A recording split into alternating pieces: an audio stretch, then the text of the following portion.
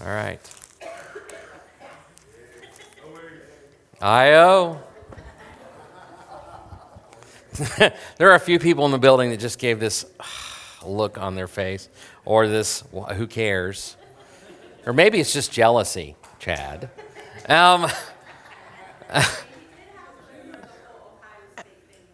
What'd you say? He even wrote Ohio State questions last night for us to work through, which is, I am so appreciative of you. Huh? No lie. So, all right. So, yes, I'm glad they won, but I hope you know that if I put stuff up like that, it's because it leads somewhere in the sermon. It has value. It has purpose. Because I'm not here to worship the Buckeyes as much as I love them. I'm here to worship God, right? Amen. Okay. So, but let's get into that. I did not get to watch the game yesterday. I was working. I had stuff to do. So I did not get to watch the game yesterday, but that's probably a good thing in a number of ways. Did you know that my wife cannot watch an Ohio State game with me? Any guess as to why? She's not a Michigan fan because that would be a problem. So, I'm just kidding. I get a little upset, right? I get a little upset. I do weird things like yell at the TV, right? Or I curl up in a fetal position. I don't do that, but I have a tendency to get a little emotionally invested. More so in basketball than football, because basketball is really, believe it or not, that's my sport that I love so much. But I get really invested, and if things aren't going right, even if we're winning, right? I can tell you we won 42-0. I would not have been happy until the final whistle, because I still would have been going, they could come back. They could come back. They could beat us. It could happen. It could go south. And if they did something dumb or stupid, or they made a sub I didn't think they should make, or they ran a play I didn't think they should run, I would go, why? Why? Am I the only one that does that? No. Okay. All right. So here's my question. Why do we do that? Why are there people that are just like me, because I'm not alone apparently, that scream at the television set? Can they hear you? Yes. Who said yes? I love you. Okay. They don't listen, but they can hear you. Oh, wow. Okay. This is a whole other set of challenges we got to deal with now. But they can't hear you. I'm sorry, what? No, she might have. She's having delusions. So, because the reality is they can't, right? They can't hear you. Why can't they hear you?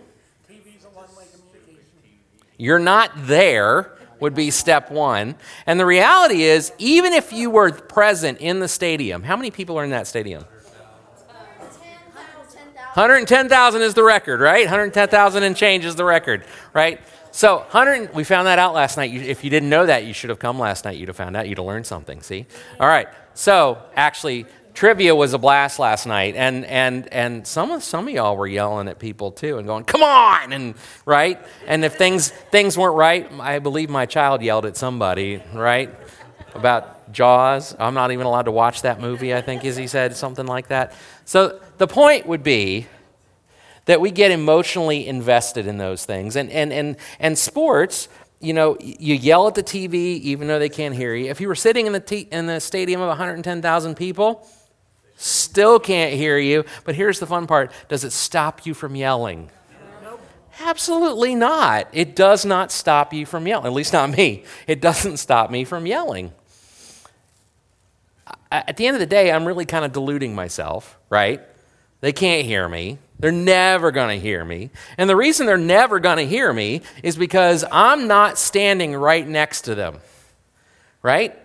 In the midst of the turmoil and the craziness that's going on, I'm not right next to them. And because I'm not right next to them, anything I say, whether it's right or not, because you know if I'm offering advice on how to coach, I'm clearly right? Right? they're never going to hear it. As we're dealing with the last week in our fourth week in our series, it's complicated. That's really been the problem that the people of God have had with the Lord. They're not remaining close enough to him that they can hear him when he's calling.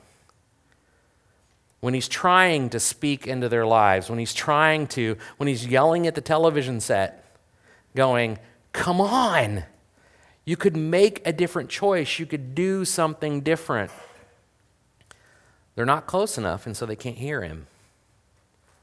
In the first week, we talked about the fact that the divine romance, that God asked the prophet Hosea to marry somebody who was listening to him, to marry somebody that would be unfaithful to him. It's a big ask. And he did it because he wanted the people of God, and Hosea in particular, to understand what he was feeling in being in relationship with them. And he's there with them. He's always constant. He is faithful, and yet they are constantly turning towards other things that fulfill their desires rather than keeping an eye on the eternity that he's offering and the relationship that is possible. In the second week, we talked about the lawsuit where God made a case. In both Hosea's time and our own, God calls his priesthood, he targeted his priesthood to do more than just sit back, right? He calls them to proclaim his greatness in both word and deed, and that is our challenge. Last week we talked about the apology, sort of, right? You know, those fake apologies, those unreal ones that are really just about a heart that's focused on earning God's love, on doing just enough to get what you want out of God, rather than responding to the love he has already given you. This week, we're going to finish up. And if I'm Hosea, I'm glad they're finishing up. Because he's had a crazy story of ups and downs, of his wife and his children coming to him and leaving him and then coming back again. And so has God. He's had this constant cycle, and still has this constant cycle of his people leaving and coming back and leaving and coming back and leaving and coming back. It's really hard to maintain a relationship if you're rubber banding, right? If at times you're nowhere near each other, and then when you come back together, you kind of slap back together. It shouldn't surprise us then in our relationship with God that sometimes, even when we're trying to move back toward him, that it doesn't feel wonderful, that there is a shock to it. It's because we've stretched ourselves away from his hearing, and now we're trying to move back into that relationship, and that is sometimes challenging. So let's pick up in Hosea chapter 14. It's the final chapter. It says this. It says, Israel, return to the Lord your God. Right? Again, they floated away, and he wants them to come back. For you have stumbled in your iniquity. Take words of repentance with you and return to the Lord. Say to him, forgive all our iniquity and accept what is good, so that we may repay you with lips from our praise. Assyria will not save us. We will not ride on horses, and we will no longer proclaim our gods to the work of our hands. For the fatherless receives compassion in you. I will heal their apostasy. I will freely love them, for my anger will have turned from him. I will be like the dew to Israel. He will blossom like the lily and take root like the cedars of Lebanon. His branches will spread, and his splendor will be like the olive tree, his fragrance like the forest of Lebanon. The people will return and live beneath his shade. They will grow grain and blossom like the vine. His renown will be like the wine of Lebanon. Ephraim why should I have anything to do with idols? It is I who answer and watch over him. I am like a flourishing pine tree. Your fruit comes from me. Let whoever is wise understand these things and understand these things, and whoever is insightful recognize them. For the ways of the Lord are right, and the righteous walk in them, but the rebellious stumble in them. And so he's calling his people back in this rubber band relationship that he has with them. And he's asking them, he challenges them at the first part of our scripture today with essentially asking them, how's that working out for you? How is you walking in your own iniquity and doing your own thing? How's that working out for you? A couple of weeks ago, I was angry at a table saw. And the reason I was angry at a table saw was because I was doing some work on it, and I had this bolt that I could not, or this nut that I could not get off this bolt. And I worked on it, it was rusted, and it was stuck, and I worked on it, and I worked on it, and I sprayed WD-40 all over it, and then I went and got PB Blaster, because why not? It's something different. I tried that. I let it sit. I heated it up with a torch. I wrenched on it all I could, and I could not get it off. I finally get online, and I'm like, I can't get off this wrench. Why can't I do this? Like, here's what I learned. It was reverse threaded.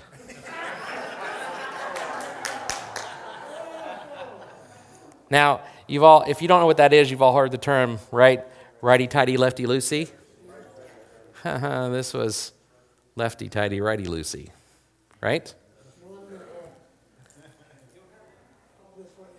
Okay, now, I tell you what, when I discovered that, I was angry still. It didn't make me less angry, okay? I was happy that I got the nut off. Really happy, yes. But angry that whoever designed that would do that, even though they did it for a perfectly good reason. If the blade is turning the same direction as the nut, it can actually unspool a nut. So you do it backwards so that that won't happen. It'll lean towards tightening instead. So that it was a design for a purpose. I just didn't recognize the design, and it was driving me stinking bonkers. But you know what really drove me nuts? Is as I read the article and realized what was going on, it all came back to me that 3 years ago I had done the same exact stinking thing with that saw. I had done the same thing with that saw. Now, did that make me happy? No, that made me even madder. Because I was like, are you kidding me? I have been down this road before and been through all this frustration and supposedly learned my lesson, but clearly not if I'm reliving it now. You know, the fact is that I forgot. I forgot because I didn't do it for a while, right? And the people of God, I think, are prone to forgetting if they've not maintained their relationship. They're prone to forgetting. If we look at the verses previous to this, in chapter 13 of Hosea, leading up to this, it says, I knew you in the wilderness, in the land of drought.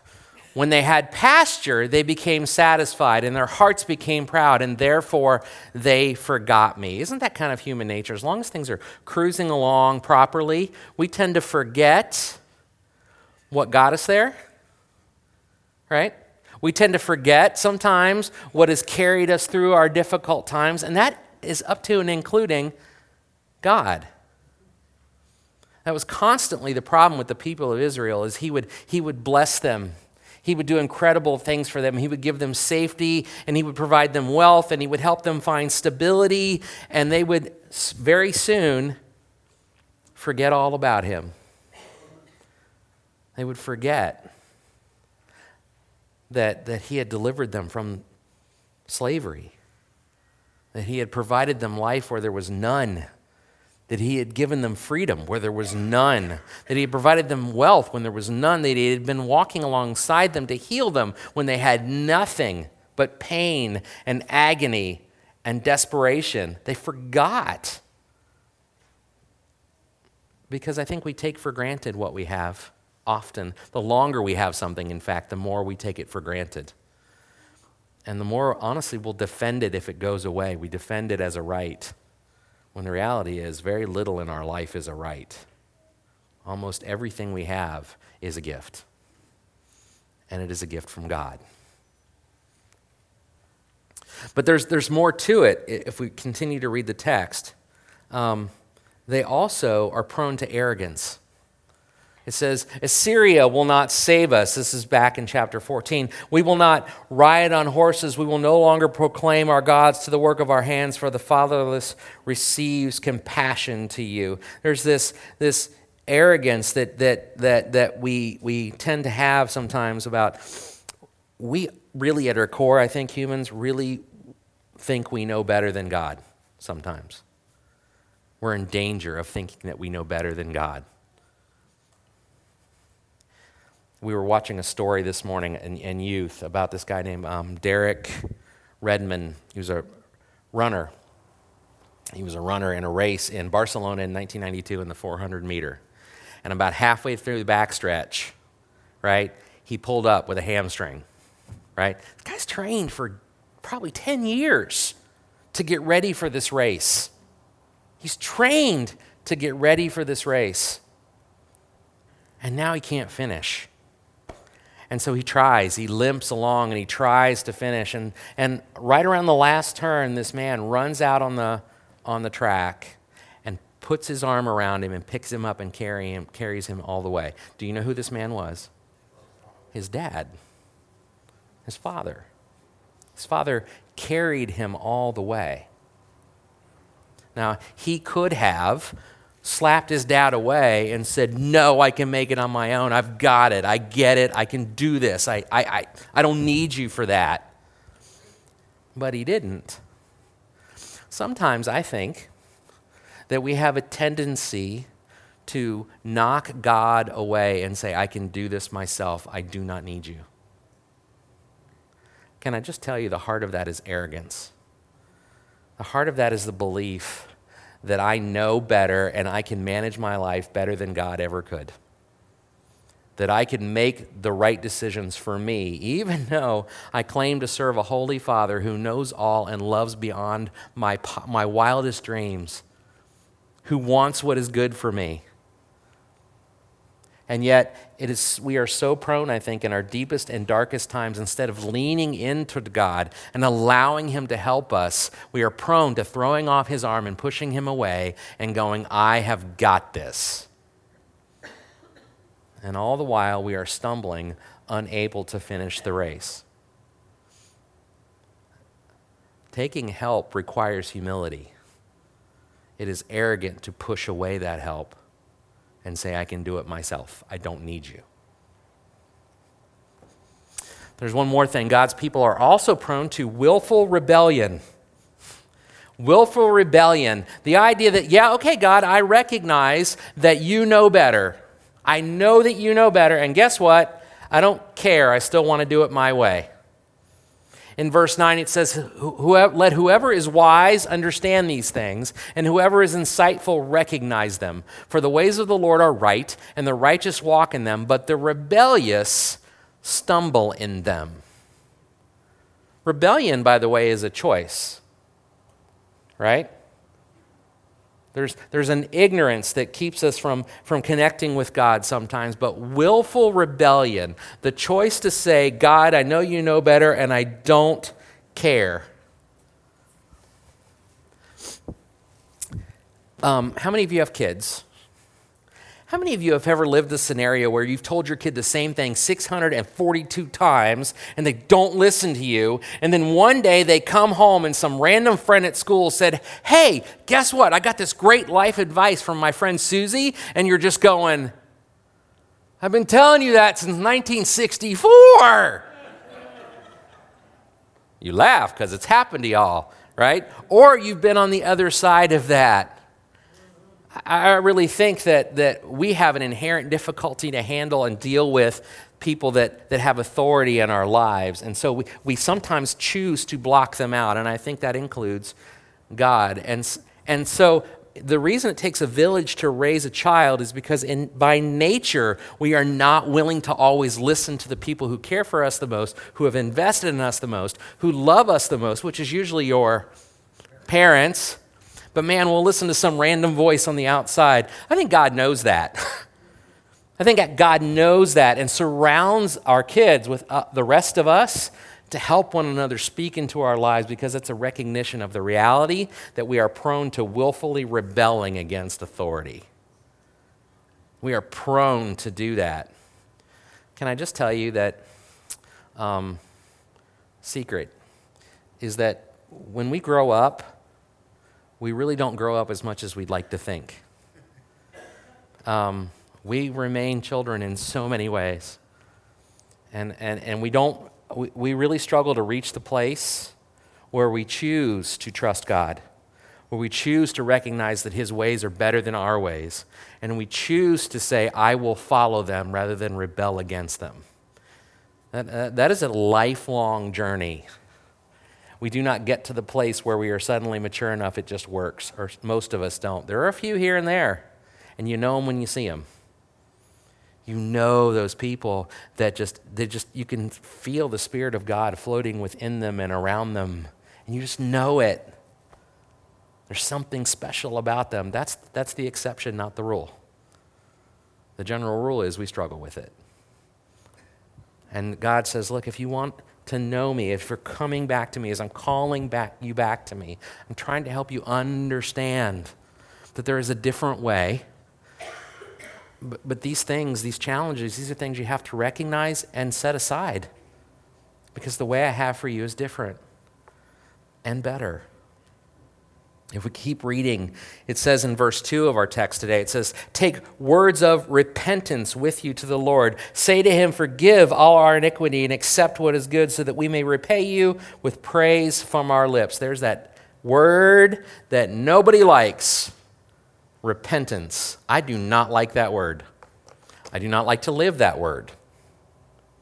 Because repentance is this change of direction. It's this turning from where you were to where you're headed next. There's been some, I don't know if you're paying attention to evangelical circles at all, but there's a very prominent televangelist who has promoted the ministry of health and wealth for decades, who this week said, I don't believe that anymore. Okay? I'm not going to say the name. And there's been debates on, is he really repenting? Has he really changed his direction? Has he really gone a different way? I don't know. I don't know his heart. But genuine repentance is, I think, from one point, we do need to be leery of people who repent, because there is a difference between I'm changing my mind for right now because it feels better, and I'm really changing direction. One is paying it lip service. One is generally setting aside whatever path you were on before, because that's all repentance is. It's choosing to say, this direction is bad, I'm going to do a 180 and go that direction. I'm going towards the cross instead of out the door away from God.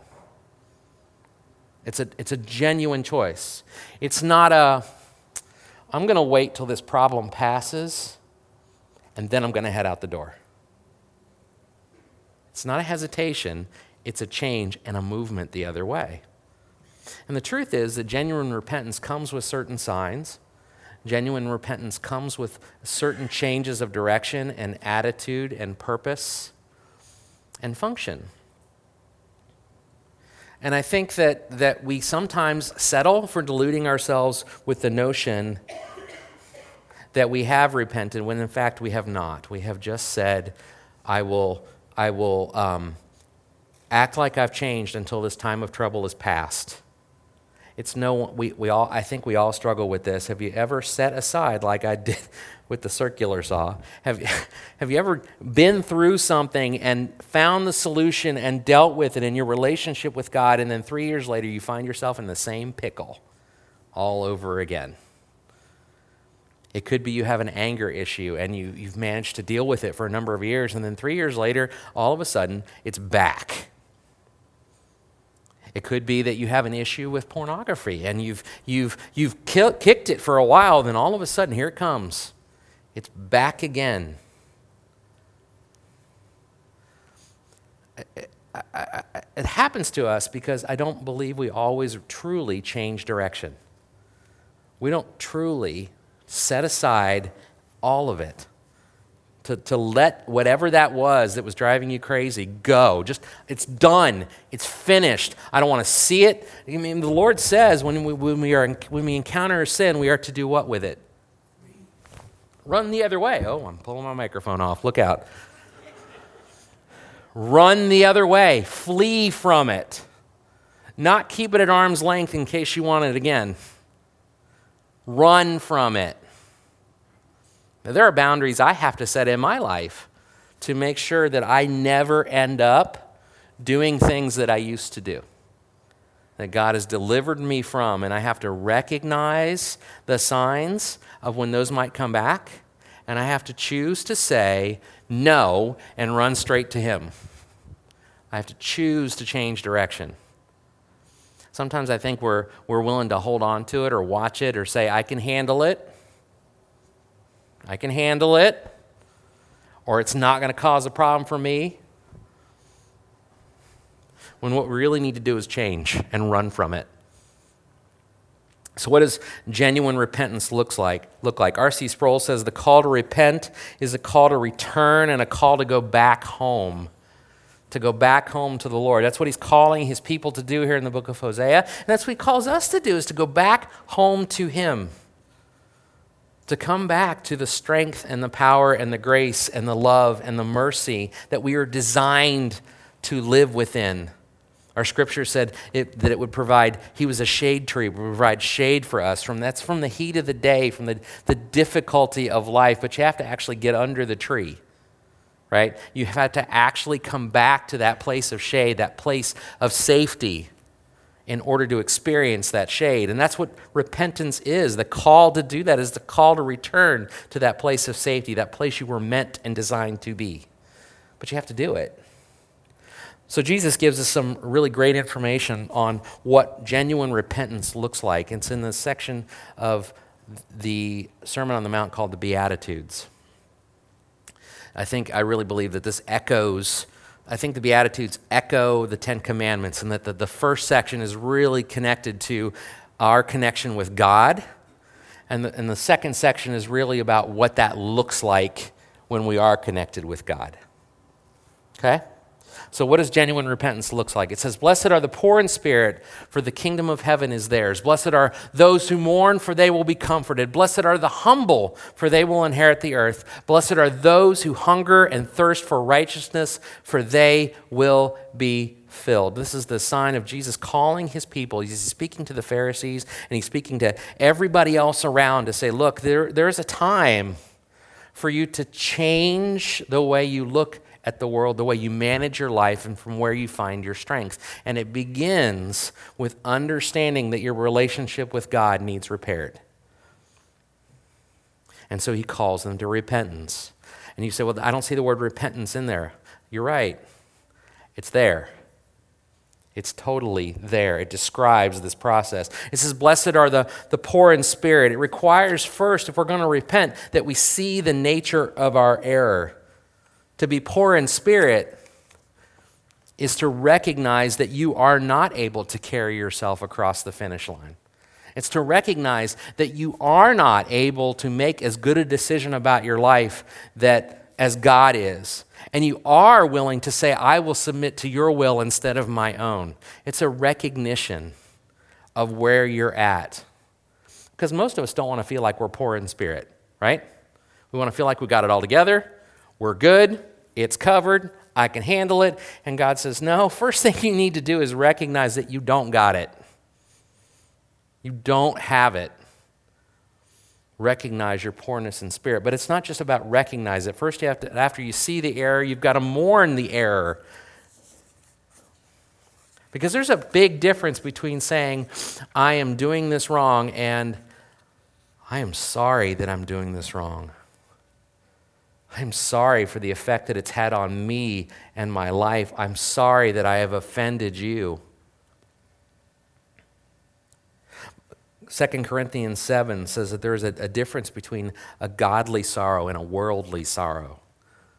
2 Corinthians 2:7. No, 2 Corinthians 7:10 says that a godly sorrow saves. A worldly sorrow leads to death. There's a difference. We talked about it last week, giving that fake apology, where you're really not sorry for what you did or how it affected somebody else. You're sorry you got caught, how it's affected you. One is a worldly sorrow. I'm sorry for how it's affected me. I'm sorry I got busted.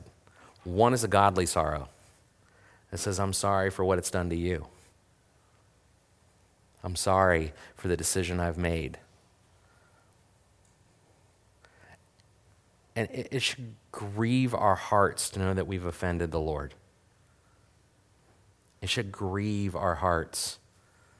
Genuine repentance doesn't just mean I know what I did wrong. It means this has moved me to the place where it grieves my heart that I have made this mistake, that I am walking away from you. And I think that's key. I really do think this is the key step. Does this really move you? Have you allowed the Spirit of God to really, really, truly convict us? Because I don't like being convicted. Do you? It doesn't always feel good. Mourning doesn't feel good either. God doesn't always do what feels good. He does what is good. There's difference, and we struggle to separate those two. Genuine repentance is then marked by remembering the error. Remember what we talked about earlier about how what really frustrated me about this table saw is I've been down this road before, and I've been through this, and I thought I learned this lesson, and I'm back here again. We are prone to forget what God has done for us. It is important that we not. It is important that we not allow ourselves to get so far away from God and so convinced that we've got it all figured out, that we're living in our green pasture, as the text says, where things are going well, that we forget that He has delivered us from the wilderness. Because the wilderness is right around the corner. And we have a tendency to wander right back into it. Not because He wants us there, but because we're stubborn, because we forget, because we're willfully rebellious, and we walk right back into the wilderness. Do you know anybody who walks back into the wilderness? I've walked back into the wilderness. It's not a good place. You don't want to be there. And it's amazing how that suddenly causes us to remember what God has done. The key to staying out of the wilderness is continuing to remember what God has done. And to do that, you have to be close to Him. Allow Him to whisper in your ear. Allow Him to talk to you. And respond with grace, love, and gratitude. Because that, just like rebellion is a choice, that is a choice. Gratitude is a choice. And finally, genuine repentance departs from the error never to return. It changes direction completely. This televangelist we're talking about, when I said, I don't know if he's repented or not. You know what? Time will tell. His actions in the coming weeks and months will help us understand whether or not he's really departed from where he's been and has chosen to change directions towards the Lord. Right? There is something about repentance, if it's genuine, it sticks. It sticks. And I mention that only because if we wonder whether or not we've really repented of something, I think in some ways you really have to ask yourself, did it stick? Did it really stick? Because if it stuck, the likelihood is it was genuine. If it didn't stick, then we have to be willing to ask ourselves why. We have to be willing to approach God and say, okay, I missed something. I didn't do what I needed to do.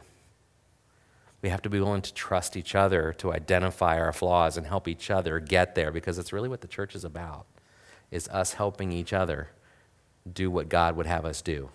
Because as we said before in this text, we don't always do that naturally. We forget, we're arrogant, and we're rebellious, and we need each other to keep that from happening. So, the upside though is this text tells us how this leads to a completely different relationship with God and a different way of looking at life. If we go back to our source text today, it says in verses 4-8, it says, I will heal their apostasy. That means I will heal that bond. I will heal that straying relationship that you've had, this choice you've made to follow these other gods and this road that it's led you down. I will return you from that. I will heal that bond. I will make it right. Notice it doesn't say you will make it right. It says God will make it right. I will make it right. And it says, I will freely love them, for my anger will have turned away from him. He will have turned that anger, that nasty feeling away from you and directed love towards you. And he said, I will be like the dew on Israel, and he will blossom like the lily and take root like the cedars of Lebanon. He mentioned the dew earlier, and in that case, the dew was something that was like the apology. It didn't last very long. It didn't stick. It melted off really fast. But here he's saying, you know what, this dew can also lead to refreshment. It can lead to healing. It can lead to deeper roots of faith and life and love, and it can be a blessing onto you. And he says, I will spread new branches, and his splendor will be like the olive tree, his fragrance like the forest of Lebanon. He will protect our hearts and our minds and our souls and allow us to flourish. The people will return and live beneath his shade. We talked about that. They will grow grain and blossom like the vine. His renown will be like the wine of Lebanon. Do you believe this changing in relationship, this genuine repentance, this genuine permanent return to God, it actually changes your witness to the world. It changes the way the world sees us as his people, and thus the way the world sees the Lord. It changes the way you affect those you come in contact with. If you've got somebody in your life that you're trying to get them to see God and they're just not, that may be because they're arrogant and willfully rebellious and all of those things, but it may be because you've got something you haven't dealt with yourself yet that may help you, if you can figure out a way to deal with it, truly repent of it, truly turn towards the Lord, truly stop this rubber band relationship you have with him, that your witness actually gets stronger because you've allowed him to heal you of those things. And what they see instead of my brokenness is him. And he's much prettier than me. You're supposed to laugh, people. Come on. All right. So, and then it says, Ephraim, why should I have anything more to do with those idols, those things that are just in the way, that are between us, that you're running to instead of me? Why should we have anything else to do with those? Just cast them aside. And he says, it is I who will answer and watch over him. I am like the flourishing pine tree, and your fruit comes from me. It allows the Lord to provide for us in ways that we could have never possibly imagined. It allows for him to heal you where you did not think you could be healed. It allows you to witness where you were unable to witness before. It allows you to recognize and appreciate the many blessings we have all been given that we sometimes take for granted. It changes the way we look at our world and the way we experience our eternity. There is something powerful about choosing the Lord and faithfulness in the Lord. But that's kind of the key. As verse 9 of this text reminded us, we talked about it. Some of us are in rebellion, some of us are not. This is a choice. God will not force you to make this choice. He will highlight all the upsides. He will be there faithfully to remind you, as he was here and as he asked Hosea to be. He will whisper in your ear. He will yell at you across the stadium. He will constantly be there trying to help you return to him and help you see what you were made for. But you've got to choose to listen. I have to choose to listen. And so our challenge today is to do just that, is to choose to listen. If you've never, I got louder. Could you not hear me? Do I need to listen more? Okay, all right. Can you hear me now? Okay. You have to choose to listen. If you have never chosen to listen, guess what? Today's the day. If you have chosen to listen at times, but you're in a time of your life where you're not listening, guess what? Today's the day. You can make that choice, and God will do the rest. Amen? All right. So let us stand, and as we stand today, we're gonna finish up as we always do our services with a time of prayer. I'm going to read off some public prayers, some prayers that were given to us ahead of time, but I also want to encourage you in this time to make this choice if it is your time. I will stop the prayers right in the middle, and we will go from there, and we will do whatever we need to do to help you return to the Lord as you were meant to be, to help you experience the fruit of His tree, the shade of His tree, and to come and know out of the wilderness and into the green pasture that He has designed and laid out for you. First, Holly's asked for prayers for Kaylee. Is that the right? Haley? Kylie. For Kylie, she's a 10-year-old that she met at a football game. She has brain cancer. So we ask for prayers for her. Deb Reefstall has asked for prayers for Rita Helmendaler for her knee to continue to heal. She's still in the process of rehabilitation, and we want to see her back up running around all over the place, driving us crazy. I'm kidding. I love Rita to death. Barb Culp was asked for prayers for Jerry and for Bernice. Jerry has surgery coming up on the 18th. Yes? They're going to crack his chest open. So this is no outpatient small deal. This is a time that he's going to need our support, not just in the moment, in the day, but over the coming months. And I know that we will come together as a body to help him. I know we will. And to help Barb. She also asked for prayers for her mom, Bernice, as she continues to struggle. Vianne has asked for prayers for an unnamed personal friend of the Clarks who's currently on hospice. We ask that you lift them and their family up, and pray for peace. Pray for the presence of the Lord to descend upon them and provide them with that peace that can only come from Him. Greg and Lori Best's friend Jason Kennedy has brain cancer as well, and they have come to ask for prayer for him and for his family, that they might find healing, that God might do a miraculous thing, because He might. He might. And if He doesn't, that at the very least we would recognize His faithfulness and His love and His presence. Even in the midst of our difficulties, He is there if we turn to Him. Those are all the prayers that I have listed. Does anybody have any others? Anything else that they feel needs to be brought up? Yes? Pray for Colin's grandfather. Colin's grandfather? He has cancer. Okay. Okay. And pray for the troops. Pray for the troops. Anybody else? I'm sorry? Hurricane. Oh, anybody in the path of Dorian? Of Hurricane Dorian? Please. Especially the Bahamas. Please. Yes. Pray for Greg Culp's employment situation. He's had some difficulties over the last couple of months, had some bad news. We're praying for good news, right? We're praying for incredible things, and we know He will provide. But that doesn't make it easy while you're on the path, so we pray for that. Yes? Update on Tim Tillman. Tim Tillman. The doctor Wednesday. Okay. Hoping to get the IVs off, and he can leave the house because he's getting cabin fever. I imagine he is. And but they didn't take it off. They wanted the IVs on until the 17th, and that's the last antibiotics they're hoping he has to have. Okay. The IVs out there. So Tim has still got IVs to deal with this blood infection, the bacterial infection. He's still stuck at home. Do you know what that means? We should go visit him.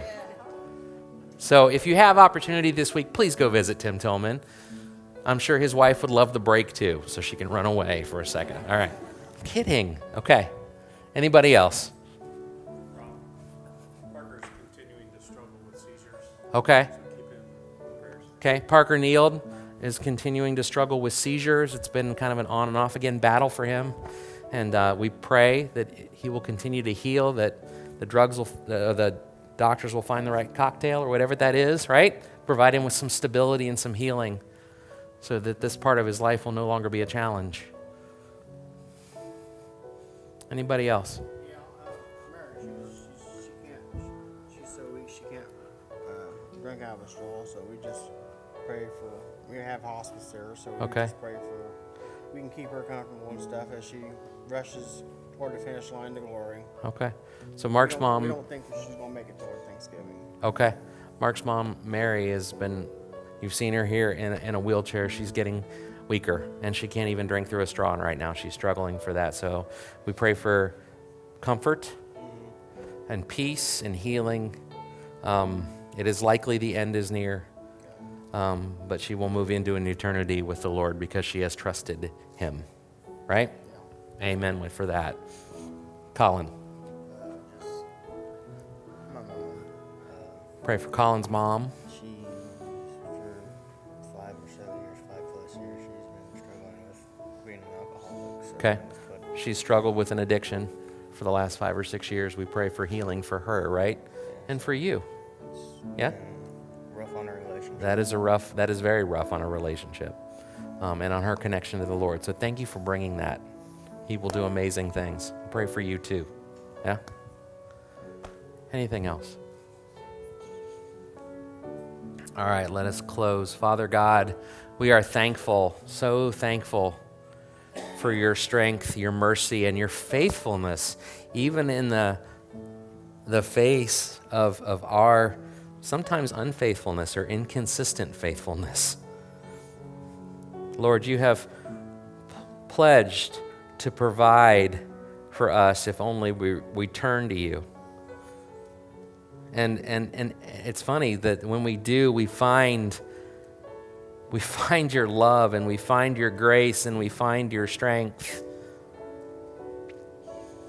And still over time, sometimes we forget how good we've got it in you and we fade off. I pray that you will give us the strength and the faithfulness to stay with you through thick and thin, that we will maintain our relationship and our focus on you because you are the source of life. You are the source of the fruit in our lives. You are the source of protection. You are the source of love. You are the source of all things good. Help us to soften our hearts, to allow you to move within us, to mold us into who you would have us be. Lord, you've heard our pleas today. You've heard our prayers and our cries. And I pray today, Lord, that you will answer them in miraculous ways as we know only you can, because the glory will be yours. Lord, we are thankful for those who are able to bear their hearts today, for their willingness to do so. I pray that we as a body can come around them to strengthen them, to remind them that they are loved, and that we are here to help carry each other to the finish line. Father God, we are thankful for your Son, for his sacrifice that makes all of this possible. It is in Jesus' holy name that we pray. Amen. Thank you, folks, for coming today. Have a wonderful week. If you need anything, let me know.